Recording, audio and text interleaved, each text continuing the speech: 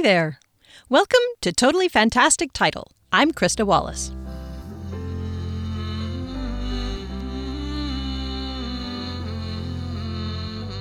Okay, so we were in Paris for 2 nights. Long story. Not going to get into that. On the first night, we're in the lobby of the hotel chatting with the concierge. I can't remember his name, but let's say his name was Sylvain. So we're chatting with Sylvain, and he sets us up on a walking tour of the city that we can do on our own the next day, because we were asking him, we're only here, we've only got 1 full day in the city, so what can we do in that time? So he knows we're not going to go into the Louvre, we don't have time. So he creates this path for us where we can see a whole bunch of really cool things just by walking around. So the next day, that's what we did, and it was great. It was about a 10-kilometer walk altogether with lots of stops here, there, and everywhere. And the end of that day, we decided that we would go out for dinner, and then what we would like to do is buy a bottle of wine and just sit up in our hotel room and drink a bottle of wine. Then we realized that we'd better not buy a bottle of wine until we are assured that we have a corkscrew. So we go into our hotel. We come in off the street and go into our hotel. It's a different guy at the front desk. It is not Sylvain. It is this other guy. And we say, hey, we are guests here at this hotel and we want to buy a bottle of wine. Is it possible for us to get a corkscrew so we can open the bottle of wine? And we're thinking, we mean like later we need a corkscrew. But he goes into the bar right then and there and grabs us a corkscrew and gives it to us, at which point we walk out because we're going for dinner. And we're kind of chuckling, going like, he doesn't know who we are. These people have walked in off the street. He's given us a corkscrew, a sharp implement, and we've left. We've walked out. Okay, anyway, we know we're cool. He doesn't. We go for dinner.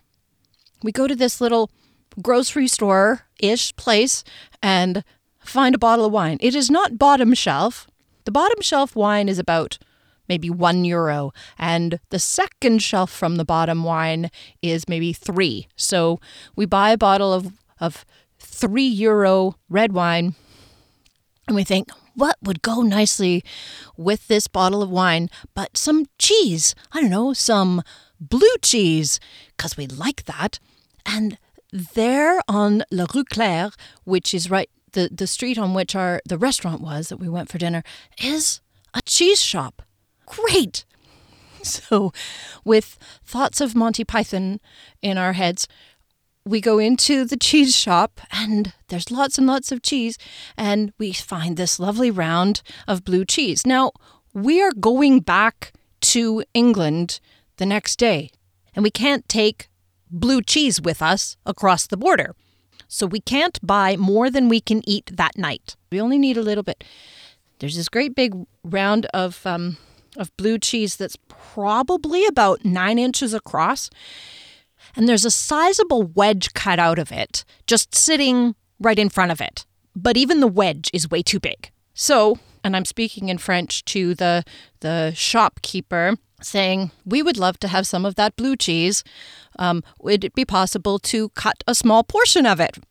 Like the wedge that's already cut. If we could maybe get, a third of that size. That's kind of the idea I'm going for here. And the answer was no. And I explained, well, you see, it is just the 2 of us, and so that piece is too big, and so could we not just have a smaller piece of the cheese? And the answer was, again, no. And I said, merci, and we left and went back to our hotel, where we used the corkscrew to open the lovely €3 bottle of wine and sat in our hotel room and drank wine with no cheese at all. And could not help but make the comparison with Monty Python's cheese shop sketch, where the guy is more than willing to sell some cheese, but he doesn't actually have any. The guy goes in. I would like to buy some cheese. Oh, we have lots of cheese. What kind would you like, sir? Well, how about cheddar? Oh, we don't have any of that. Well, what do you mean you don't have any cheddar? It's the single most popular cheese in the world. Oh, not round here, sir. How about some gorgonzola? Oh, it's a bit runny. Do you actually have any cheese? Well, no, sir, I've been deliberately wasting your time. Yeah. Compare that with the French cheese shop that has tons and tons of cheese but does not want to sell you any at all.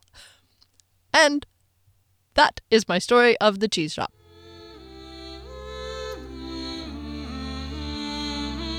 When we last saw Kier, she had just found the path to go up to the Inden Caves, and that is where we will find her now. Gatekeeper's Deception by Krista Wallace. Chapter 21. Determination 1. Sweating in spite of the sunshine's pallor filtering through the trees, panting as if she'd been running for 2 hours rather than walking for 1, she wondered if the path would ever end. Why is this place called the Inden Hills when it ought to be the Inden Giant Bloody Cliffs? For ages they had climbed. They were on a southward part of the switchback when Trig whinnied in discomfort, and Kier finally woke up to recognize that she was pushing herself and her animal through thorny tendrils of plants that lined the path. "Sorry, boy." She gently pushed her sword against the spiky arms to create more room. The path did not seem to open. In fact, the path came to an abrupt end in front of her. Too focused she had been on her destination to notice that the bush was growing. Each touch against its branches inspired several feet of new life. "Whoa!" Kier cried, stopping and leaning backward into Trig to persuade him to reverse. Spiny arms crisscrossed rapidly in front of her, a deep creaking sound emanating from the plant that made Kier's skin crawl. "What are you doing? I'm sorry," she said, then felt foolish for doing so. Apologizing to a plant? Well, Fennel would approve. Despair tugged at her chest as she watched the prickly limbs form a canopy over her head. Just as panic swelled to a scream, the growth slowed and finally halted. Kier looked helplessly about her for some other path. Had she missed a fork somewhere? The shadows were already lengthening along the downhill side of the trail. In just over an hour or so, the sun would descend behind the mountain she had climbed, laying a blanket of darkness over her mission, leaving her alone. Kier sat down in the dappled light and breathed hard. What do I do? Where was Kami now? The great wizard was supposed to tell her how to get everything they needed. She stared up at the plant that completely barred her way. Am I to understand I'm very close to the cave entrance? Is that why you're doing this? Trig replied by nuzzling her neck, and she absent-mindedly held up her hand for him to sniff. He whooshed air onto her palm, reminding her that he still cared, even though she was a lying, negligent deserter who now would end up with nothing to show for her efforts but some holes in her skin where thorns had pierced. Then a thought struck her. Gilvray had said he had seen the cave doors. Obviously he could get by. There must be a way. Alon, Kian, Valraker, help me out here. Give me some ideas. The blade had annoyed the bush. What would soothe it into submission? A shiver went through her, and Kier assumed it was a breeze, except that she did not feel the air move. Then she felt the plant shiver again in the dim light. She jumped to her feet, spinning wildly about, waiting for the plant to begin its crazy spurt again. Kier didn't so much hear the bush speak as she felt it send words into her mind. "Why do you come?" Kier was startled, not by its words, but by the language it chose. The plant spoke to her in dark Elvish. How did this creature know that she was familiar with that forbidden tongue? Hold on, she corrected herself. How does a plant speak Dark Elvish? How do you? The plant said. Kier was certain the voice held a hint of amusement. I was taught it, Kier said to the plant, standing straighter to maintain dignity. Very well, the plant said. I return to my initial query. Was this some sort of trick? I come to... Oh, by the god's breath, how would this thing react to her saying she intended to enter the caves? Kier doubted that lying was an option. She settled on the truth. "I'm on a mission from Lord Cian Barthelon," her chin lifted a touch, "for Lord Valraker. I wish to enter the Inden Caves to find a type of dust. It's the ingredient in a medicine for a friend. She may die without it." The plant's dark elvish words flowed into her head like a song. "And how do you propose to enter?" "I have the key," Kier answered. "I can't believe I'm carrying on a conversation with a bush," she said to herself, and the plant laughed. Laughed? This whole thing was preposterous. "Show me." "I can't," Kier said automatically. "I have it memorized." A tremor shinnied through the bush that Kier could only interpret as surprise. "Show me," it said again, "in your mind." Kier nodded and pictured herself once again sitting at Major Gilvray's desk, the leather pouch clear in front of her eyes. The completed rune pattern etched into it was as vivid as if it truly sat before her. The motion from the bush, the creature, felt more or less like a nod, and again Kier sensed surprise. "That you can memorize this is interesting to me. How is it that you speak the ancient dark tongue?" the thorny plant asked. Kier's reflexes leapt to defense. "You spoke first. How did you know I speak it?" To Kier's surprise, the creature was not quick to answer. She sensed its hesitation. "If you do not know, then it is not the place of this Traeurn to tell you," it answered finally. "Know what?" Kier demanded. "Tell me what?" Annoyance trifled within her, all these people dropping hints at her, but nobody giving her the straight goods. Kami, the Guardian, Frederick, and now a plant. It was bloody irritating. As if the young warrior had not experienced enough amazement for one day, the Traeurn withdrew. Its gnarled vines untwisted and recoiled, ungrowing almost as quickly as they had grown. The long, intertwined thorns crisscrossed in the reverse direction, essentially shrinking back into their source. The main plant was hidden from Kier's view, so it appeared that the Traeurn was retreating into nothingness. Her frustration gave way to wonder as the path widened in front of her. Thank you," she thought, and led Trig along the final few paces of the trail and into an open space. The 20 by 20 foot veranda was enclosed by trees on 3 sides, though Kier's familiarity with the switchback trail told her that was a pretty nasty drop over the edge on the left side. Heart pounding, she took a deep breath and turned to the right. 2 rectangular pillars of stone stood about 4 feet in front of the doors, obelisks like sentries guarding a great edifice, with only enough space for one average person to walk between them. Above the pillars, the mountains stretched up in both west and north. Kier willed herself to take the few steps to navigate herself around the pillars, and there, bold and daunting, timeless in the lack of overgrowth that framed them, were the great doors to the Inden Caves. Kier stared at the mass of designs that covered the doors from top to bottom and allowed her shoulders to sag in dismay. 10 feet high, each 4 feet wide, and a mess of scrawled lettering. Though when Kier studied the doors more closely, she could see that these were no scrawled letters, but the result of likely many months of painstaking effort.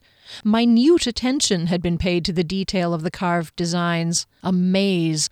Every inch of the stone was occupied. And I'm supposed to find a section of 3-inch diameter? How was she ever going to find the tiny spot that matched the rune pattern in her memory? She could be here for days. And even if she found it, what was she to do?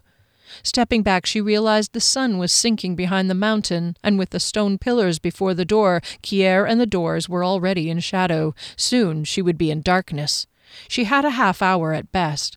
And I'd far rather sleep indoors than out here, I think. Then she remembered the gift Valraker had given her upon their departure from Shale. Digging around in her saddlebag, her fingers closed around a key. With it in hand, she stood before the doors and stared at the key. There was no obvious keyhole, so where? She found a spot near the center, a likely place for a keyhole to be situated. She touched the tip of the key to the spot and gave it a turn as if it were a keyhole in any door. A small flash startled her and the key fell to the dirt. It had had no effect on the door. Cursing having wasted one of the key's 4 uses, she stuck it in her pocket and glared at the door again. Time for Plan B. She scanned the door's upper section and quickly realized she was going to need a system, a methodical approach. Common sense told her that the pattern was more likely to be found near the middle than the bottom. After all, grown men and women had to enter here regularly, so would they put the keyhole in a location that would prompt convoluted contortions for use? At any rate, it was a way to begin. Starting on the left, just below her own eye level, Kier began to examine the rune engravings in 1-inch sections, one by one, searching for the same design as on the left-hand side of the stone disc, a set of concentric circles with a slightly curved zigzag attached just below on the right. She drew it forth from her memory, the feel of the cool stone in her left hand as she'd studied it. Her fingertips recalled the roughness of the grooves as she'd traced them before etching them into the soft leather. She felt again the weight of the penknife in her right hand, but focused her vision on the design she was recreating. The memory had risen so close to the surface that Kier could virtually feel the stone disc in her hand and glanced down at it to watch both it and the stone wall for a match. Of course, I could have been holding the damn thing upside down. But she didn't think so. Back and forth, left to right and right to left, heading higher by an inch with each passage. More than once she found one or even 2 or 3 of the connecting patterns, but then the surrounding ones strayed from the picture. Her eyes were beginning to ache. She left her finger on the door so she wouldn't lose her place, but stepped back to rest her eyes for a moment. When she returned her gaze to where her finger rested, she got confused. Surely that was an inverted Y a moment ago. Then, what? She went back over the places she'd already looked. None of it was familiar. Hands shaking, she went back to where she'd started. Sure enough, the pattern had changed. Bloody dark elves! No wonder they needed the key. It wasn't just that one had to remember a certain location on the door. The runes would be in a different configuration every time the door was approached. Shit, she'd have to start again. Dimmer and dimmer was the light, and Kier had to move in closer. This is ridiculous. It's going to be blacker than under the Goldfells in moments. She stepped back and leaned against a pillar. Drawing her dagger, she approached a tree. This time she did not need to be reminded what to do. She'd learned from the Trayorn never to hack and slash at bushes ever again. I need a torch, may I? No response. She glanced anxiously around at the deepening shadows. Inhale, exhale. Okay, this is a dark elvish place, right? There was no harm in trying, so she repeated the question in dark elvish. This time she received a response, in the affirmative. She chose a straightish limb and bent it at the Y to break it, cutting it only when it would break no further. She trimmed it and wrapped the head of it in a rag doused in oil. She stuck it into the ground near the doors and applied flint and steel. That should give me about an hour. Then she set to thinking like a dark elf. "We will halt here," Derry said, "and begin the hike up the trail in the morning." "What's wrong with going now?" the woman called Misty demanded. Derry dismounted and didn't bother looking at her. "It's too dark, and we don't know how far up that mountainside we have to go." Misty spoke to Frederick this time. "I thought you were chief hunter. Why are we taking orders from this one?" Scorn tipped her words. "Because you lot joined us, not the other way around," Derry said, asserting his authority, "and I give the orders for this mission, not Hunter." Misty eyed him through her lashes, glanced at her chief, and did not respond. Was that resentment or shock on Frederick's face, or both? Derry stared him down. Not surprisingly, the two camps did not intermingle, but separated themselves by about 20 paces. The mood around the fire was gloomy. Janek kept a wary eye over at the other camp. "What are they talking about over there, do you think?" "Does Frederick know about the key?" asked Skimnoddle. Derry shook his head and swallowed his bite. "Not unless one of you told him." "What are we even doing here?" said Fennel despondently. "We have no idea what we're looking for." "Well," said Derry with forced cheer, "we're going to do the best we can." "I don't see how we'll get anywhere without the key." "I am not prepared to give up at this point," Derry said more firmly. "It seems futile without Kier," Fennel insisted. Look, Fennel, Derry said, his patience wearing thin, we can't keep going on about Kier. Kier, in case you hadn't noticed, is not here. She had other things to do that were more pressing than saving Allon Mare's life, so she left. Again. And this time it's for good. His volume rose as the many hours and days of emotion and frustration leapt out of him like popcorn. Kier went off to play with Kami, who's evidently a better friend to her than we are. At least he has what she needs, and we don't, apparently. I don't blame her. Fennel sat up straighter. How well have we treated her lately? Talking about her behind her back, accusing her of negligence without even... Did you actually ask her what's been going on? A small pang of regret touched Derry's heart, but he dismissed it angrily. She had plenty of time to explain herself. I will not let him make this my fault. Maybe there's something really wrong that she's somehow afraid to tell us. I am her friend and her captain. She can tell me anything. She knows that. He looked to Jeskellen for support. The mage opened and closed his mouth. Does she really? Fennel demanded. You haven't exactly been approachable lately. I suppose you came right out and told her what's been wrong with her behavior.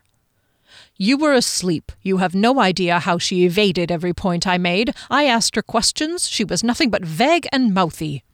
I'd get mouthy too if I were being a... You have been getting mouthy, Fennel. Derry didn't mean to voice that. Fennel stood up. So did Jeskellen. The mage broke into the argument. This is becoming too personal, gentlemen, and is not healthy if we intend to... Oh, it's personal, all right. Fennel's glare rested on Derry, who remained stubbornly seated. Did you give any thought at all to the things I said this morning, Derry? You too, Jeskellen. Don't think you're blameless in all this. You're the one who brought up the accusation about Kier in the first place. You got it in at a good time, too, when Derry'd already made up his mind that she was guilty of something. I can't stand it any more. He cast his fury around the camp. Every one of you is all set to believe what you want to believe. I'm the only one who sees that Kier's being sent down the river. This mission doesn't have a hope in 7 hells of success because we're a mess, and the one person who truly cared is gone. That got Derry to his feet. You miserable, filthy, putrid elf, how dare you? I'm going, Fennel said. Derry's stomach lurched. And don't try to shame me into staying because Valraker might not be pleased with me. My loyalty is to the guarded realm, not to him. Fennel turned his back and prepared his horse. Derry couldn't believe his ears. The elf's hypocrisy was insupportable. So now you think it's all right to cause another rift in the group? This is absolutely unacceptable. Fennel scoffed. Come on, you'd ditch me in a heartbeat, Derry, if you found another tracker. He nodded toward the other camp. Maybe Frederick can loan you his. Fennel, no, Skimnoddle said. He and Janek were standing by the fire.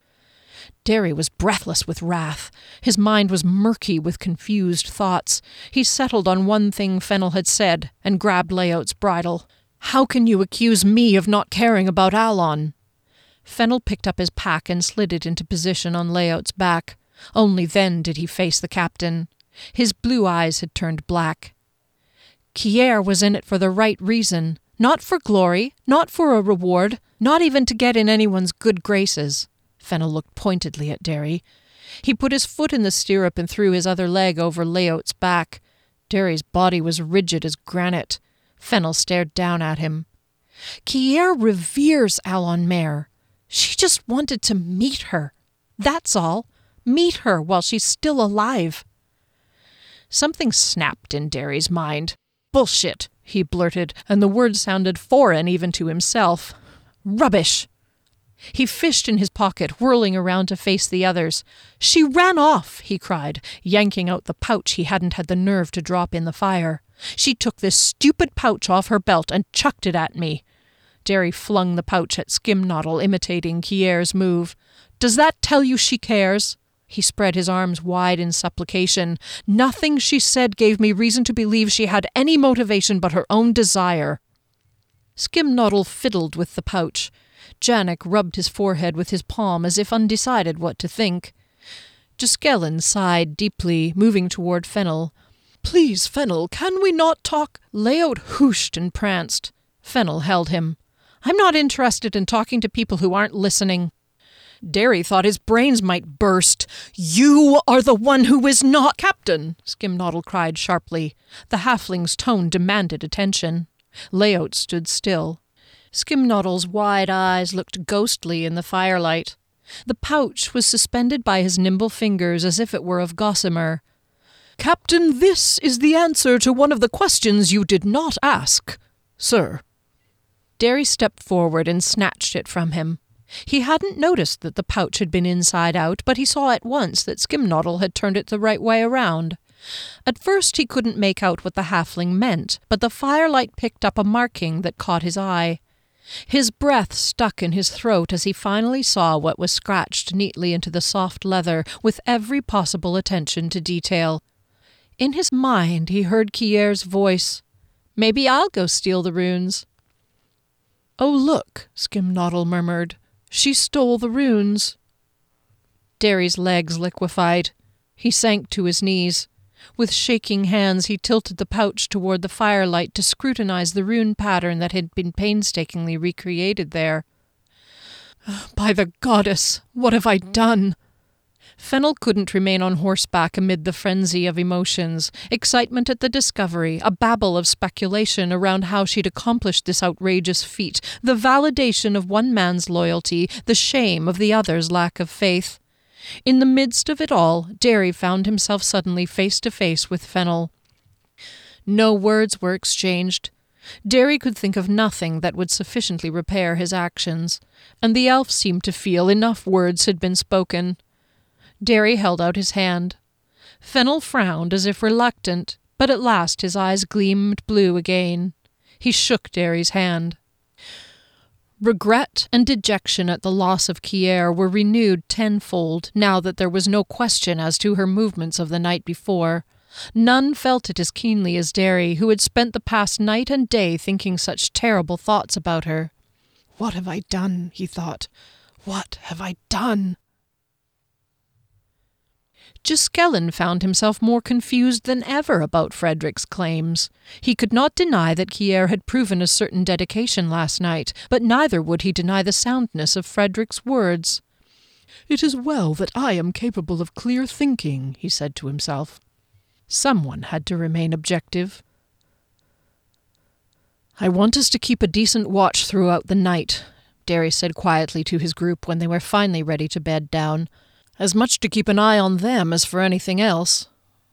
He took the first watch himself. Fennel was smarter than Derry'd given him credit for. How could he have been so thick?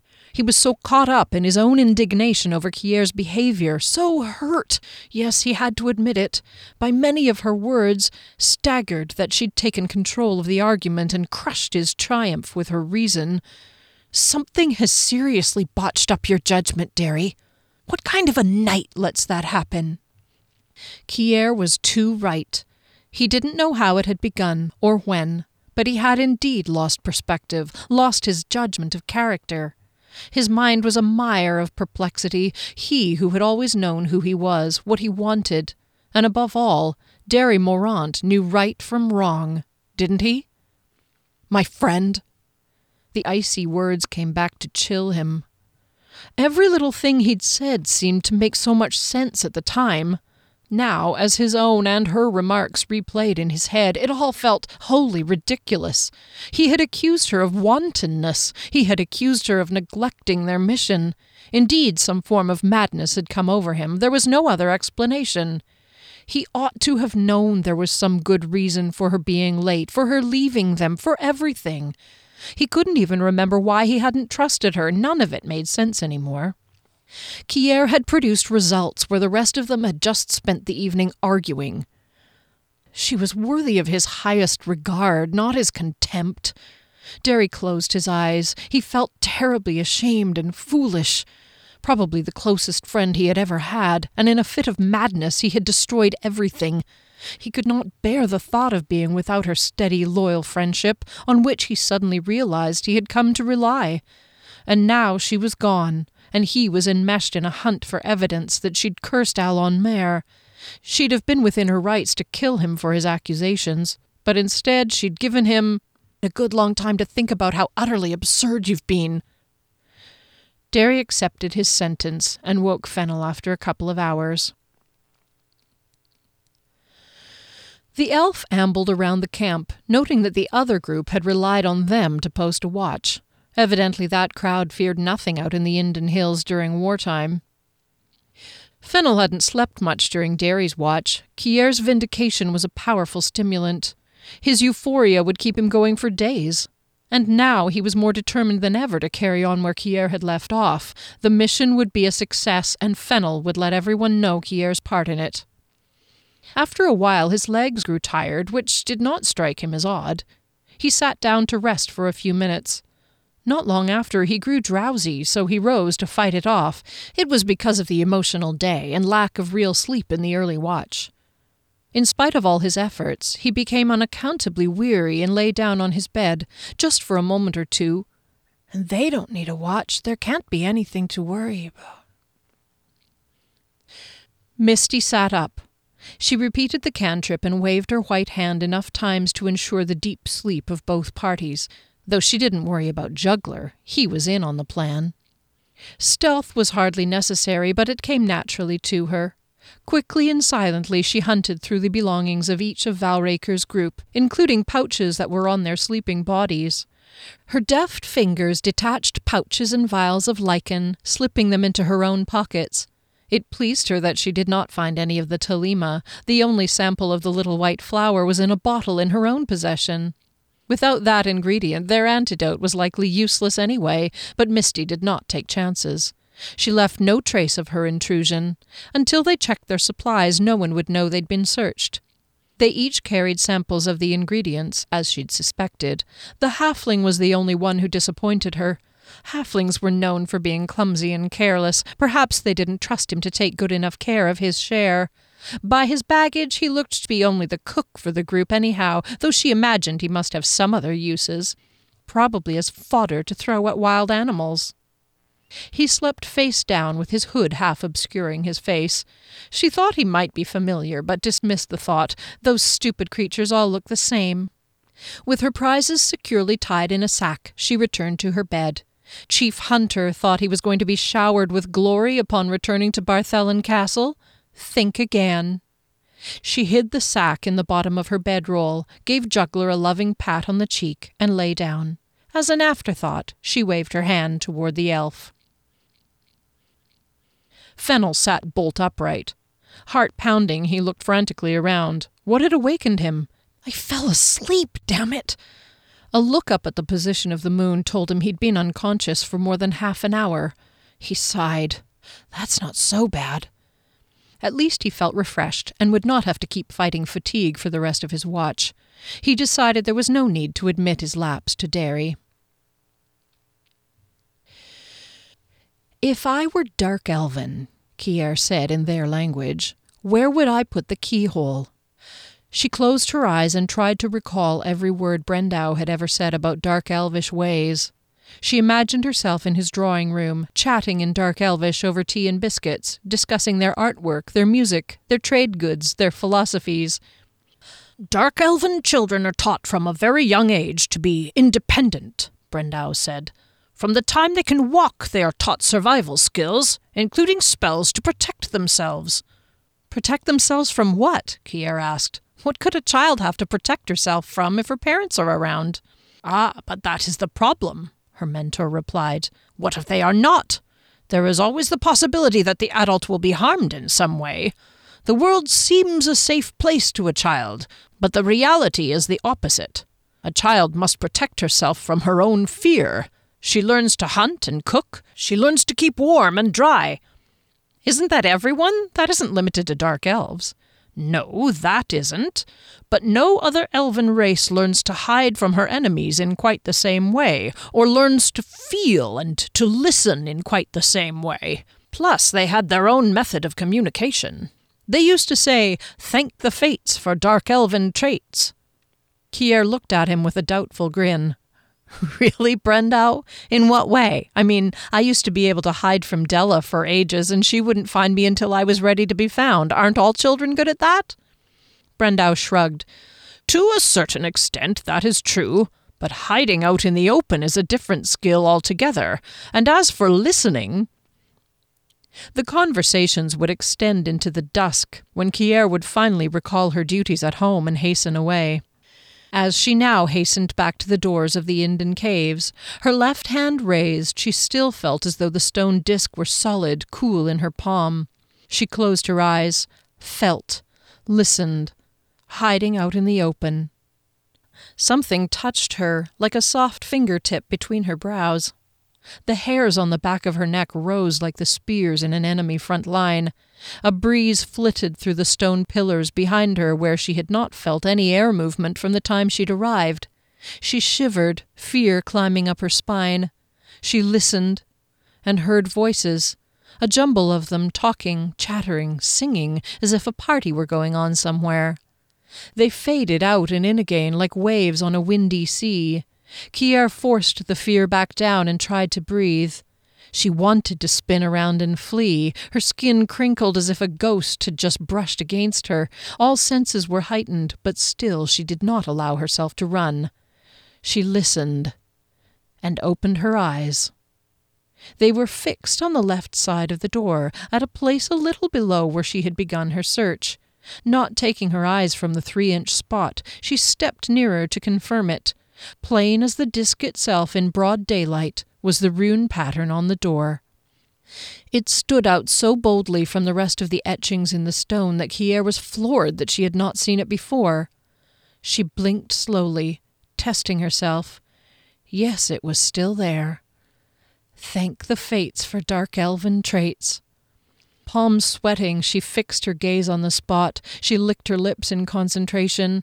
Now for the red light. It was just an idea, but it was all she had. No, it was a gut feeling, a sixth sense. The key that Gilvray had in his possession was inlaid with 5 colored gems. She'd thought them merely decorative at the time, but some instinct told her they meant much more. At least, one of them did.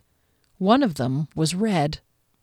She'd left the key with Gilvray, but if her idea were correct, oh, please let it be correct, she didn't need it. Without shifting her eyes, she wiped her palms on her trousers and slowly drew her sword. She adjusted her footing, planting them firmly, as she held the weapon pommel up in front of her. The gem gleamed in anticipation, as if it had been waiting all its life for this moment. She reached behind her, feeling for heat, to grab the torch without burning her hand. Every fiber of muscle in her body was taut. Holding her breath, she clutched her sword by the hilt, point down. The red gem stood at attention, as breathlessly expectant as Kier. Then Kier adjusted the position of the torch behind it. The guttering light fixed on the massive ruby the way a compass needle clings to north. A spray of tiny red lights exploded out from the gem like fireworks. Kier gasped openly at the beauty of it. They danced on every surrounding surface as her hand held the sword and quivered ever so slightly. But she needed a pinpoint. Studying the pommel of her sword, she discovered a facet that appeared a fraction wider than the others, and yes, there was one to match on the opposite side.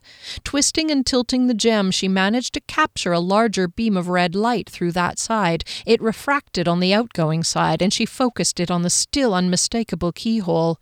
Please let this work. A sound, like a piercing high note held by a soprano, crescendoed to forte inside her head. Another breeze, stronger this time, whooshed through the entranceway, threatening to blow out the torch. Kier's hair whipped across her face. But suddenly she noticed that the breeze was blowing the wrong way. The breeze was coming from inside. The door was opening. She pushed it with one foot and thrust the torch forward so the light would shine through the door to the inside. Kier gasped again, for it seemed as though brilliant light were emanating from inside those massive doors. The flickering torch reflected off countless flecks of color and cast a rainbow down onto the awestruck woman in the doorway. With the caution and hesitation of a trespasser, she stepped into the foyer and held the torch high to look around. In spite of herself, she had not stopped listening, and though the voices had ebbed, she still fancied she could hear, or at least feel, that someone was aware of her entry. They did not seem pleased. In size, the foyer resembled Kian's meeting room at Shale Castle, A half-domed archway straight ahead proved to be the source of luminousness. The stone was inlaid with bright and shiny beads, gems, and bits of glass of all colors and at all angles, dazzling her with reflected light that sparkled in every direction. Tiny dots of color scattered the floor like stars. The only thing that caused her to tear her eyes away was the sputtering torch as it gave one of its last spurts of light. Kier wheeled around and thanked the last dark elves to vacate the place for leaving some extra torches by the door. With the dying breath of her own, she lit the one in the torch bracket. She kissed the brilliant red gem on the pommel of her sword and placed it tenderly in its home, then lifted the torch out of the bracket. Below the archway, a set of 6 semicircular steps descended into shadowy unknown. The light that glittered up here was reluctant to be swallowed by whatever lay below. Kier held the torch closer to the steps, but the light refused to pierce the blackness. It did show her another set of doors on the right side of the foyer from where she stood. Moving closer, she saw they were wooden doors, apparently heedless of the years that had passed since anyone had been here. Kier pushed one fully intact door and peeked inside. A homey and familiar smell assailed her nostrils. It was distant with age and disuse, yet easily recognizable as a stable, large enough for several horses. She went back and led Trig into the room. He'd be comfortable for however long she would be exploring within the caves. She relieved him of her saddlebags and left them by the entrance to the stable. Then she regarded the front doors. Would they open to let her out as easily as they'd let her in? No keyhole was visible to correspond with the one outside. Her fear of allowing someone else easy access to the caves outweighed her trepidation that the doors wouldn't reopen. She'd worked hard to find the rune pattern, and so could the next fellow. The doors were surprisingly light when moving in this direction. Maybe they liked closing more than opening. With one hand on the carved-out stone handles on the back of each door, she swung them shut. A gust of wind carrying murmurs of ancient voices burst in through the last crack between them. The singing voice danced like spiders up her spine. The crack closed. The doors were shut. Kier was surrounded by the silence of unawakened dead. Not dead, she insisted. Gone. They had left. The dark elves had not died. Had they left from here in the caves? Soren had said this place was the center of their travel and communication. What did that mean exactly? Kier felt the weight of an entire race on her shoulders. She knew without a doubt that she was the first human to ever set foot in this sacred, secret place. Waves of air shifted, leaving the pervading feeling that she was not welcome. Her back prickled like the Treyarn's tendrils. Had they all indeed left? Maybe there were still dark elves lurking in the passages beyond this entrance. Maybe they had taken offense to her presence here. That would explain the voices she kept hearing. Oh, Kier, you're being an idiot. She was in, and that put her much closer to finding the last ingredient, to saving Alon Mare's life, to convincing Derry that the goal mattered to her. She could not estimate the hour, but she realized she had not eaten since last night before going to see Gilvray. No wonder my mind is messing with me. She set the torch in the bracket, sat, and pulled some food out. The voices seemed louder once the light had weakened. Faint, far-off sounds like the babbling of a group of people around a dinner table, unintelligible, not even recognizable as words, just sound. And it did not come from a particular direction within the caverns. The voices floated in the air around her, or in her head. Weariness soon swept over her, but the feeling that something was aware of her, even observing her, could not be shaken. She strained into the darkness, listening. Still, she felt lightheaded and needed rest. She lay down with a saddlebag for a pillow, wrapped in her cloak, more against the aloneness than any cold. The red, jewel-pommeled sword next to her gave her comfort. By now, Derry would have found the rune pattern. Kier hoped he had forgiven her. Uneasy sleep overtook her. My slippered feet pad up the stairs from the foyer, along the straw mats in the brightly lit corridor. I can't walk properly in this narrow shift. I resent the baskets of fresh and dried flowers and the evenly spaced candelabra on the walls. She has everything when others... But not for long. I glimpse the twilit sky through the window of the library as I pass its open door. Little wooden box in hand, I stop outside her door and straighten my apron. I can't wait to be rid of these clothes. I wipe the excitement off my face. Everything is about to change. I knock. Her clear voice answers, and I enter. She sits reading in her wing-backed armchair, with her gorgeous hair and that blouse that makes her eyes glow. It won't be long now. "For you, my lady," I say. "It just arrived." I hold out the box. I can't help but smile, but I at least keep it friendly. "From whom?" she replies, receiving it from me. "From his lordship, my lady." Eyes are steady, heartbeat too. You'd think she'd have learned to be more cautious. She opens it and touches the necklace. "It's beautiful." She turns to me. "Do you know what this is, Misha?" "No, milady." "The serpent is a symbol of undying love," she tells me. She puts it on and centers the circular snake on her chest. It is done. "Please get my looking glass off that table, Misha. I want to see how it looks." I fetch the glass and hold it up for her. "Do you like it?" she asks. "Yes, milady," I assure her. "Is there anything else you need, milady?" I take a quick glance at myself in the glass, and Alon doesn't see me grin smugly at myself before setting it down. The maid kerchief is too cute and doesn't suit me. "Thank you, Misha. No, you may go." She's done it. She has begun killing herself. Dear Kian. Kier leapt to her feet, sword in hand, eyes shifting furtively around the chamber. Her cry echoed far away into the depths of the intensely quiet halls. Her heart raced, her breath came in gusts. A bead of sweat pooled and started to trickle down the side of her face. The torchlight flickered as brightly as before, but it made eerie shadows dance on the walls and ceiling. The dark elven ghosts murmured all around her. She shook her head and bent her knees until they brought her bottom to the floor. "Come on, Kier, pull yourself together." "That damned serpent! What did Jaskellen know about that serpent?" On the other hand, what did Kier know about the serpent and the rest of the dream, besides that the person whose body she occupied was the one who wanted to kill Alon Mare? First of all, she wasn't really a maid, that young lady. The dress Kier had worn to have dinner with Kami was the first dress she'd worn since she was about 5. She managed all right in it, but that narrow shift in the dream, how did maids walk in those things?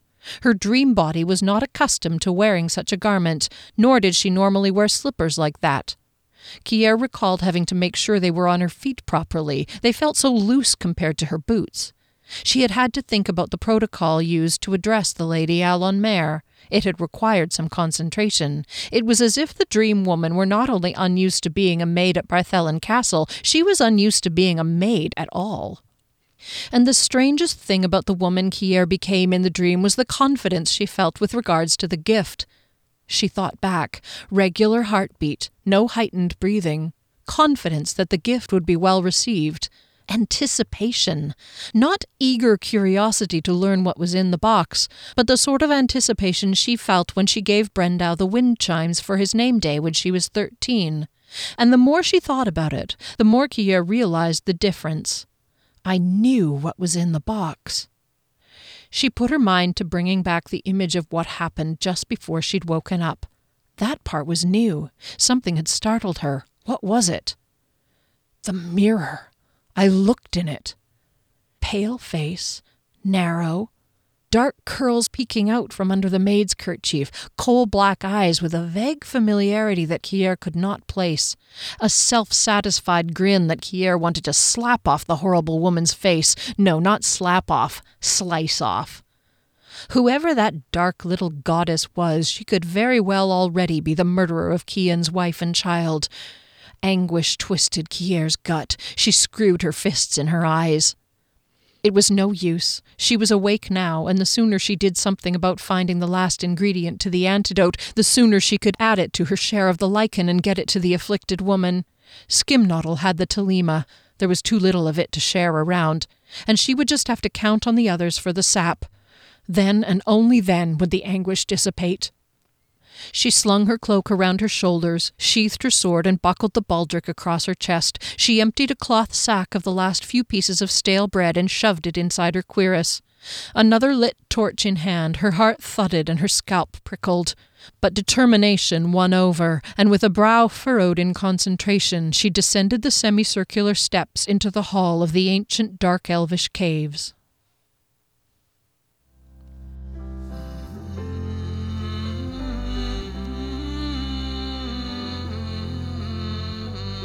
So you've heard of French doors, and you've heard of French onion soup. So if you're in France, do they still call them French doors, or do they just call them doors? And do they call it French onion soup, or do they just call it onion soup? I should have asked Sylvain.